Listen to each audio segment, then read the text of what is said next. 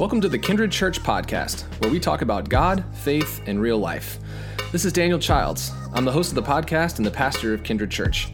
To learn more about how to connect with our community, check out our website at www.kindrednc.church.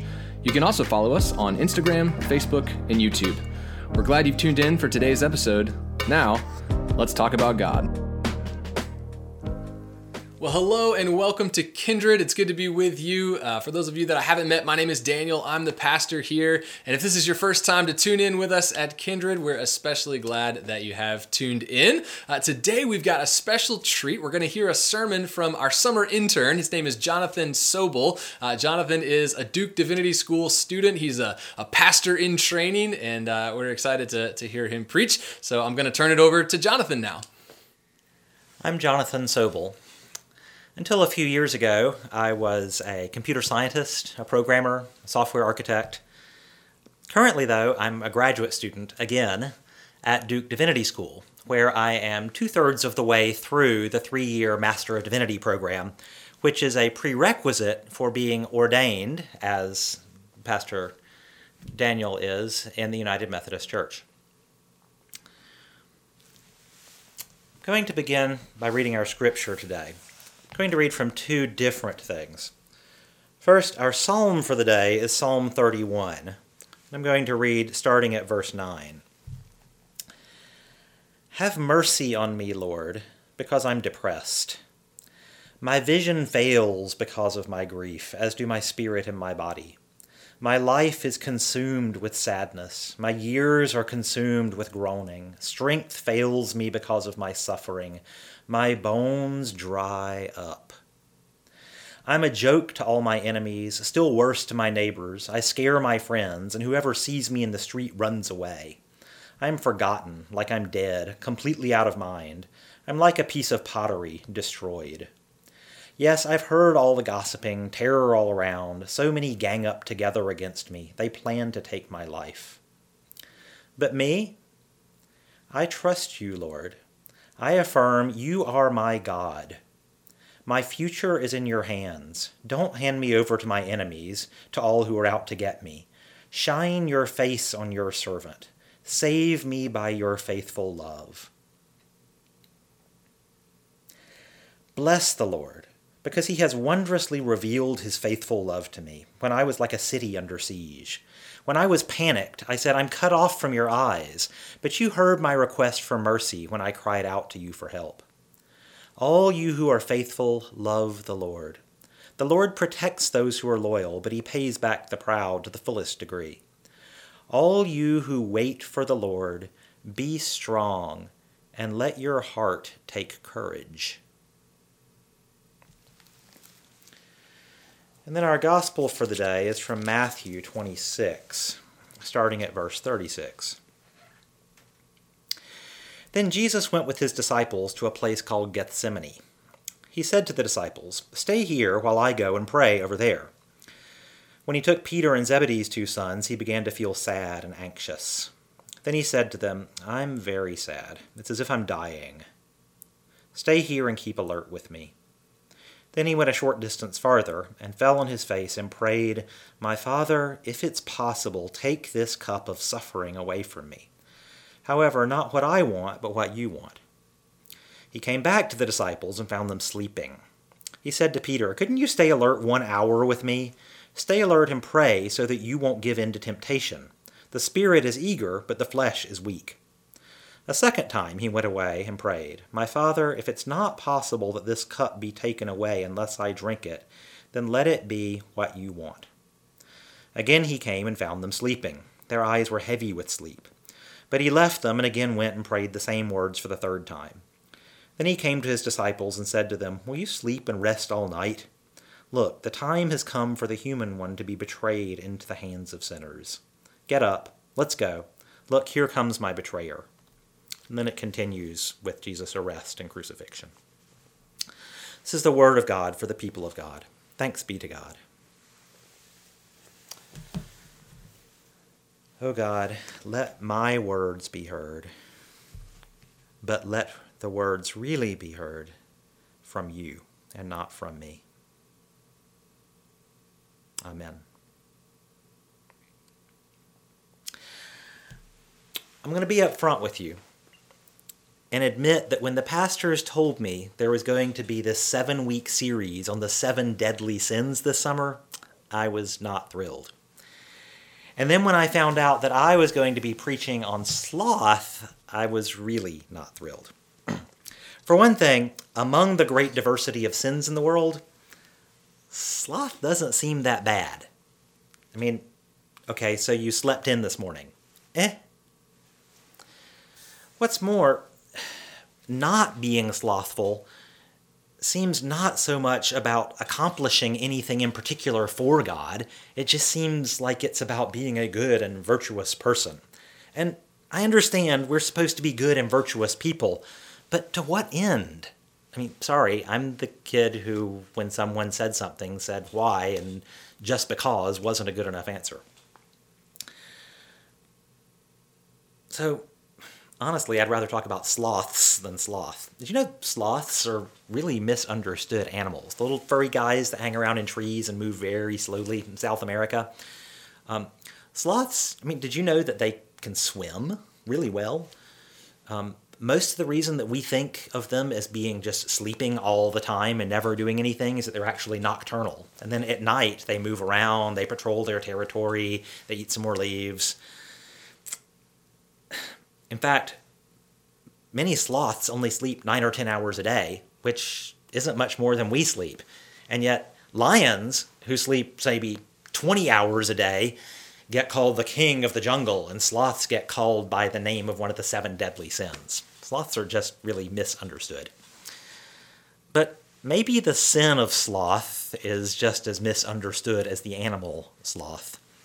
There are so many things that go wrong when we try to think about the sin of sloth. I think of it as trying to make our way down a path of understanding, and there keep being these side paths that curve off away from it, and we mistake the side paths for the main path.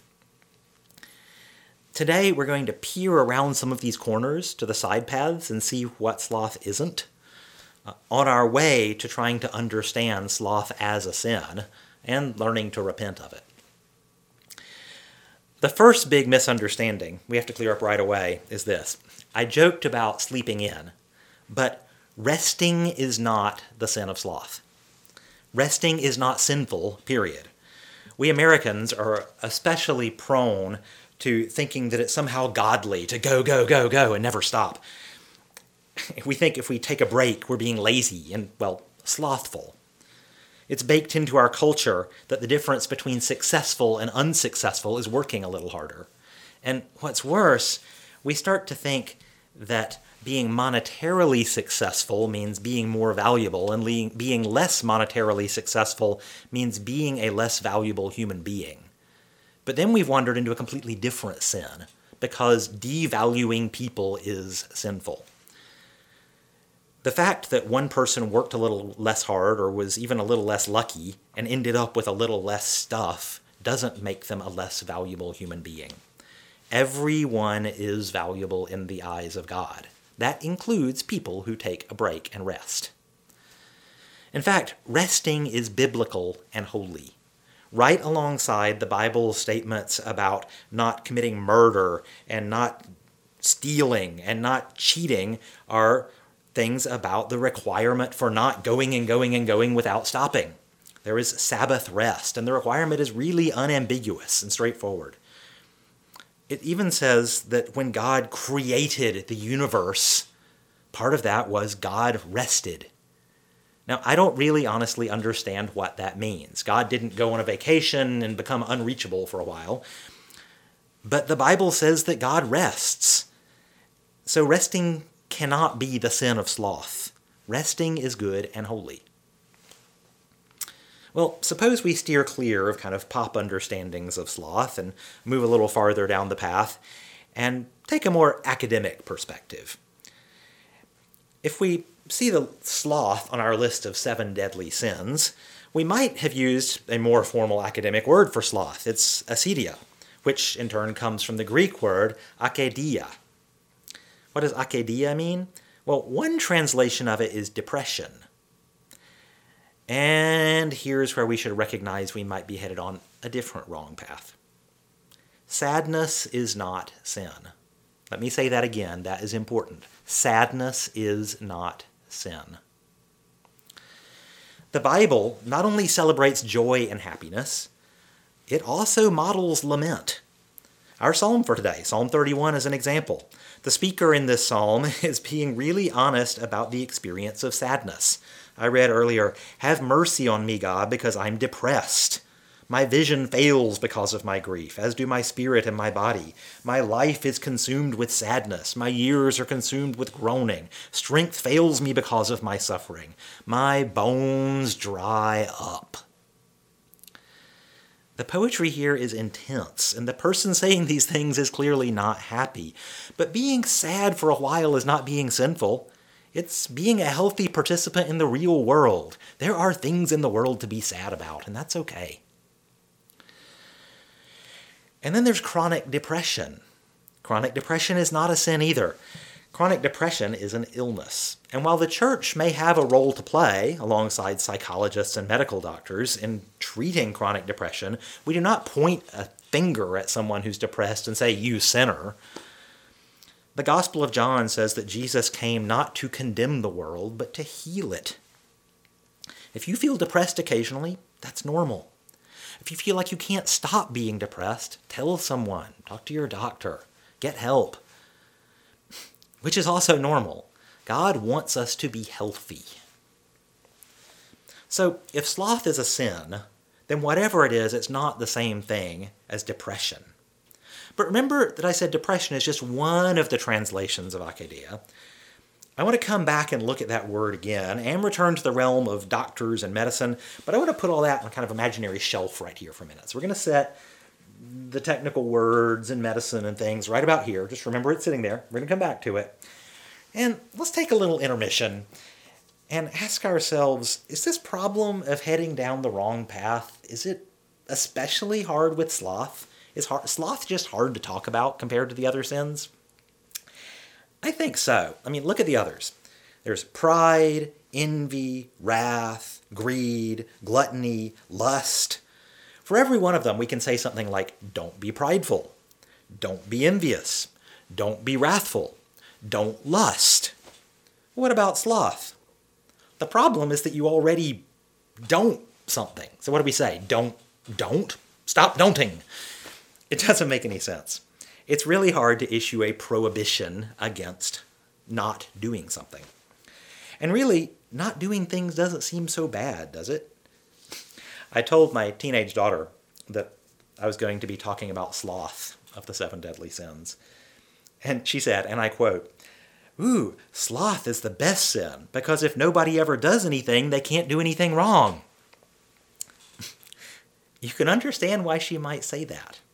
You look around at the world, and you see a lot of people doing a lot of wrong.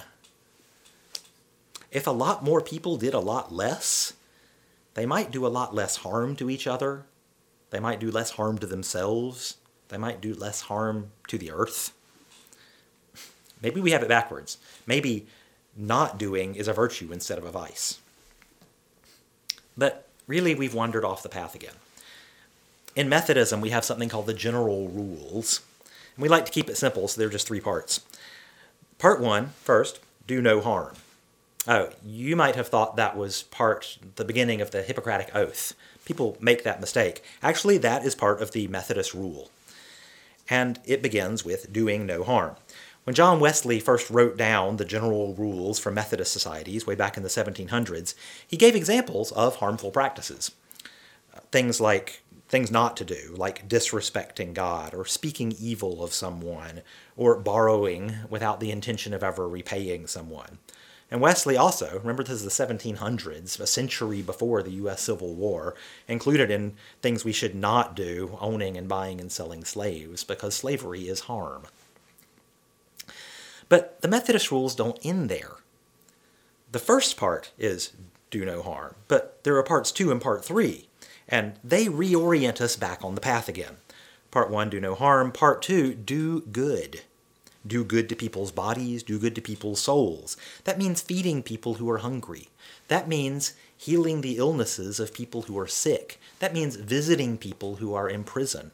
It also means fixing the systems that keep people hungry and sick and incarcerated. It means doing good and caring for one another, physically, spiritually, really caring about each other's well-being. Part 3 of the general rules is attend to the ordinances of God by worshiping together, reading and studying the Bible, praying and sharing in Holy Communion or the Lord's Supper. The important thing is that Part 1 is only Part 1. Doing harm, or not doing harm rather, is just the beginning. The sin of sloth is stopping at Part 1. Doing no harm is important. I don't mean to make light of it. But we can't stop there. We have to do good. And I think of Part 3 as doing the things that empower and nourish us to keep doing good. Okay, end of intermission. Let's take back down our fancy words and talking about doctors again for a minute. I'm going to bring that back up. I think we're ready to sort of move on towards the end of the path here now. The ancient form of the Hippocratic Oath actually does include some language about not doing harm. Buried down in the middle, there's, I will do no harm or injustice to my patients. I wish we'd put more emphasis on the injustice part. In another clause, it says, I will abstain from all intentional wrongdoing and harm. But in the modernized Hippocratic Oath, used by many medical schools now, there's another phrase that takes us farther down the path of understanding sloth. The oath taken by many doctors since the 1960s includes this phrase: I will apply, for the benefit of the sick, all measures that are required, avoiding the twin traps of overtreatment and therapeutic nihilism. What's therapeutic nihilism? That's saying they're just going to get sick again. And everyone dies in the end. Why try to heal this person? What's the point? Why bother? I said before that one of the translations of Acedia is depression, but a more literal one is not caring because you've given up. In a word, despair. You see, the patient may lose hope, but the doctor is not allowed to give up on behalf of the patient. And as Christians, we are called to be healers. For us, choosing despair is not an option. And the sin of sloth at its heart is choosing despair. That's why it's a sin. It's a choice that says, why bother? Okay, I think I've put off dealing with today's gospel about as long as possible. Procrastination isn't quite the same as sloth, right? You see, one of the things I ask whenever I read something in the Bible is, why is this here? Now, I don't mean, why did this happen, or what does this mean? But given the limited space and the fact that the printing press hadn't been invented yet, why did this writer decide that this was important enough to preserve for posterity? Why did Christians for all time need to know this thing? Well, in today's story, I understand why Matthew would decide to include the part about Jesus praying. It communicates both Jesus' awareness of what's about to happen, his very human desire to avoid suffering, and his faithfulness to God and to who he is. When he says, not my will, but yours. I get all that. The part that seems unnecessary is telling us about the disciples falling asleep and Jesus calling them out for it. It feels like the Gospel of Matthew is just beating up on the disciples. I mean, it's the middle of the night, Jesus leaves them alone, they fall asleep. So what? Here's a really literal translation of Matthew 26:40. And he comes to the disciples, and he finds them sleeping. And he says to Peter, so, weren't you strong enough to stay awake or be alert for me for 1 hour? Really, Jesus? You're going to call Peter a weakling because he fell asleep at night? This sounds a lot like our very first wrong path. Don't ever stop. Just keep going. Don't sleep. I could say that Matthew is the one that's being mean to the disciples and telling the story, except that it's in Matthew and Mark and Luke. They all thought it was important enough to keep. Important enough for all Christians everywhere to know. Why? There are a couple of clues in the text. First, the word the Gospels use for sleeping here can also mean indifferent. Now, I'm not suggesting the translators got it wrong. The disciples probably were asleep, literally. But in the minds of those first writers and readers of this text, Jesus found them kind of sleeping/not caring. How could they not care? Didn't they understand the gravity, the seriousness of this moment? I think they did. And in Luke's version of the story, he adds an explanation. Luke says, Jesus found them asleep, overcome by grief. They weren't just lazy. They weren't just clueless. They had a sense of what was about to happen. And here's the important part. They didn't think anything they could possibly do would make a difference. When faced with all of this, Jesus responded by praying. The disciples gave up and slept. Jesus was depressed, and he told his friends. He modeled sadness for the disciples. He invited them to support him. And like in our psalm, he offered up his sadness to God. Remember, it said, "Have mercy on me, God, because I'm depressed. My bones dry up." Jesus invited his disciples to do something with their sadness, and they chose to do nothing. But the heart of this text is in the next verse, and I realized I've been reading this verse wrong my whole life. I was just sure that it said, you didn't stay awake and pray. You've given in to the temptation to sleep. You see how I've internalized this resting is sin fallacy. That's not what Jesus says. If I went back and looked at it carefully, in verse 41, Jesus says, stay awake, stay alert, and pray so that you won't give in to, not that they have given in to temptation. Stay awake, stay alert, and pray so that you won't give in to temptation. I've been asking to what end? And Jesus stops me and looks me in the eye and says, that's what I've been telling you. Sloth is unplugging from God and giving up and letting the evil win.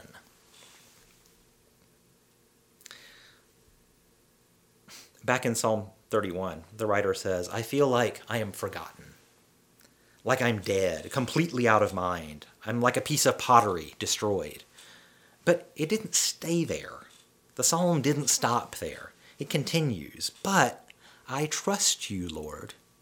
I affirm you are my God. My future is in your hands. Shine your face on your servant. Save me by your faithful love. You see, resting isn't sloth. Sadness isn't sloth. And the opposite of sloth isn't going all the time or being happy all the time. Sloth is choosing despair, and its opposite is choosing hope. Psalm 31 ends, all you who wait for the Lord, be strong and let your heart take courage. I think that's what Jesus meant when he was talking to Peter about strength. He didn't mean being strong enough not to sleep. He meant being strong enough to choose courage, strong enough to choose hope. He meant claiming the strength that God offers when we choose hope. Hope is a choice you make. Hope is choosing God's justice and righteousness. Hope is claiming our inheritance as children of God. So, repent of your sloth, stay alert, and pray so that you won't give in to the temptation to give up. All you who wait for the Lord, be strong, and let your heart take courage, and choose hope. O God, we offer you our fear of stopping and our fear of going. We offer you our sadness and our depression.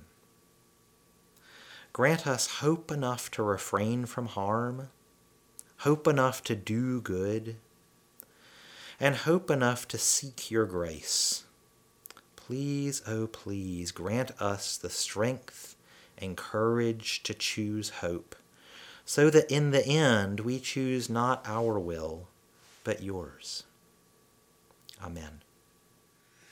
Well, thank you so much, Jonathan, for that good word for us. A few quick reminders here for you before we go, friends. First of all, if you're new to Kindred, I would love to connect with you, but I need your contact information in order to do that. So there's a link in the description here that says connect. If you click on that, leave me some contact information. I would love to reach out to you later this week to say hey and answer any questions that you might have about our church. Also, if you are local, we would love to see you in-person worship. Online worship is awesome, no doubt about it, but there's no substitute for getting together in the same room and worshiping together with other folks in our community. So you can get on our website. It's kindrednc.church and get all the details about when and where to find us in person. And finally, as always, check out this week's updates. They're linked in the description below, and that's going to keep you up to date and keep you up to speed on the ways that you can get involved with our community if and when you're ready to do that. Well, with that, friends, we are sent back into the world, back into our lives. We're sent in the name of the living God, Father, Son, and Holy Spirit. Amen. Remember that we love you. We hope you have a great week, and may the peace of Christ be with you. Listeners, this free resource and all of Kindred's ministries are supported by the generosity of people like you. Your giving changes lives, and it helps us to share and embody God's love. If you'd like to make a donation, you can do so on our website at www.kindrednc.church and just select Give. You can find lots of ways to connect with our community on our website as well as on our social media pages. Thanks again for listening, and we will catch you next time.